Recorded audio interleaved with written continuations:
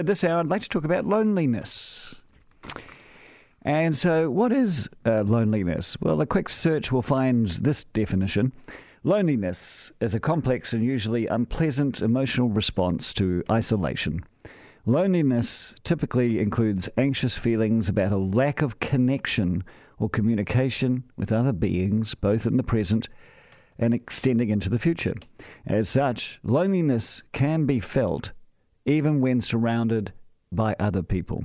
Loneliness is part of our human condition, has been since the beginning of time, but many have suggested that it's becoming more and more prevalent in our modern society. It's been estimated that approximately 60 million people in the United States, or 20% of the total population, feel lonely as their dominant emotion. And there's loads of reasons: migration, suburbanization, aging, the reliance on the car, the fragmentation of the family concept. It's the development away from tribal and group communities we used to have has meant that we're becoming more alone. So Jenny Robin Jones is a Wellington writer who has just released a book called Not For Ourselves Alone, which explores loneliness, but it also explores belonging. And it explores loneliness from its very earliest days to its prevalence in society today, and she joins me now. Hello, Jenny. Hi. So lovely for you to come and talk to us. What inspired you to write this book? Well, first of all, I was looking for a topic, but it came about in an unexpected way. It was right in the middle of the 2011 Rugby World Cup fervour, and I found myself in a taxi with 3 other men going from Tauranga to Auckland because my plane had been cancelled from Tauranga. And so I was put in this situation for 3 hours, and we were passing through the countryside where all the flags were waving for the rugby. And I've never been a rugby player, a rugby lover. I've always sort of looked forward to when all the fervour was over. And but you know, I was subjected to the situation where I couldn't get out of it. And we had an interesting conversation, and it's hard to explain exactly what happened, but by the end of it, I started to feel a kind of shift in my attitude, and I felt that maybe there was a way I could feel I belonged at this time in New Zealand, even though I wasn't really a true New Zealander because I didn't love rugby, you see. And so then that was the beginning of thinking, actually, I could look back at my life and see I've always been seeking to belong in a wider way than just with family and community and so on. And so I thought, I'd just like to look back at my life in those terms and get to understand more about what this need for belonging is. And then I found, you know, through doing that and talking to friends, that it was clearly we are all seeking to belong all the time, really, even though we may not talk about it much. Do you agree with what I said at the beginning when I said that more people are feeling lonely today? And remember, lonely is the opposite of belonging. So that the more people are feeling that they don't belong in a society today than ever before?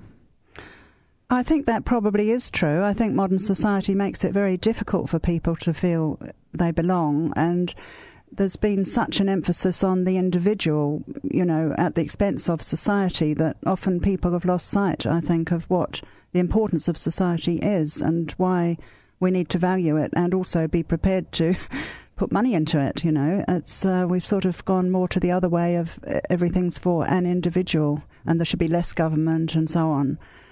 Well, yeah, it's interesting you say that because the UK has established a Minister of Loneliness. That's right. So here we go, away from the cult of the individual into state intervention into our belonging. What could a minister do, and is it important? Is it necessary? Well, I'm not sure. I mean, it's early days yet, isn't it, as to what they are doing? But I wouldn't like it to create a stigma against loneliness, you know, like there can be with social welfare and so on. I think they need to acknowledge that society has got to facilitate belonging. It's not just for the individual to be helped at the bottom of the cliff. Absolutely. We had an article in the paper 2 weekends ago which talked about elderly loneliness. Yes. Loneliness is not the preserve, though, of just the elderly. No, and apparently a lot of young people feel it very strongly too. And in fact, social media is a sort of two-edged sword, isn't it? I know that it can help in providing support groups and so on, but at the same time, apparently, a lot of people feel more lonely because of all the time they spend on Facebook.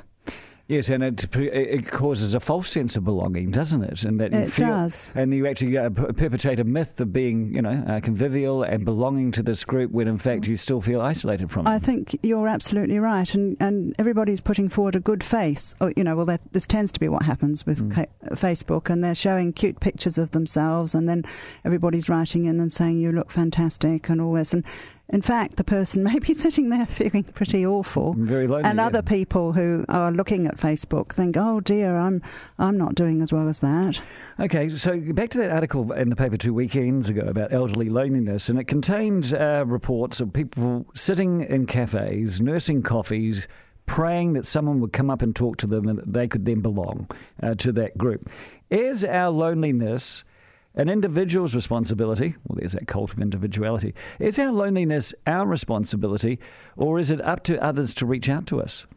Well, I think that, there used to be a time when you could take belonging for granted because you were born into a community and going further back, you had your place in society and it wasn't going to change. So you didn't have to do much about belonging. But now, if you don't work at it and sort of take responsibility for it to an extent, then you are going to be lonely and alienated possibly from society as well. And so I think that is important. And I think you were just saying about the cafes and so on. I mean, I'm a great believer in daily encounters of people that you're never going to see again, but it does something quite important for you, I think. Just like your men in Tauranga who taught you the rules of the game and taught you who Dan Carter was, and suddenly you had a sense of belonging. Yes. And so you're actually saying, simply smiling at people you come across in your daily life, saying hello to a stranger is actually a community service. I think it's really important. And, everything, shops, wherever you go, all day, at bus stops and so on. And I think it's not that difficult to enter into conversation with people, and then just having this encounter gives you a warmth about the human race, really. I'm talking to Jenny Robin Jones, and she's released a book called Not For Ourselves Alone, and I think the important phrase is actually the subtext, which says belonging in an age of loneliness. And it's a fascinating book because it goes through all the history of human life and also, your own personal encounters as well, and shows how things have changed from the old days when we were all together, basically in tribes, together fighting for our survival, not being lonely, dependent on each other, to these days where we are all little islands stuck in suburbs, and the moment the elderly lose their driver's license, they're completely lonely. It's a fantastic book, Jenny, and I urge everyone to have a look at it. It's called Not For Ourselves Alone, and I'd like to thank you so much for joining us today. Oh, well, thank you very much.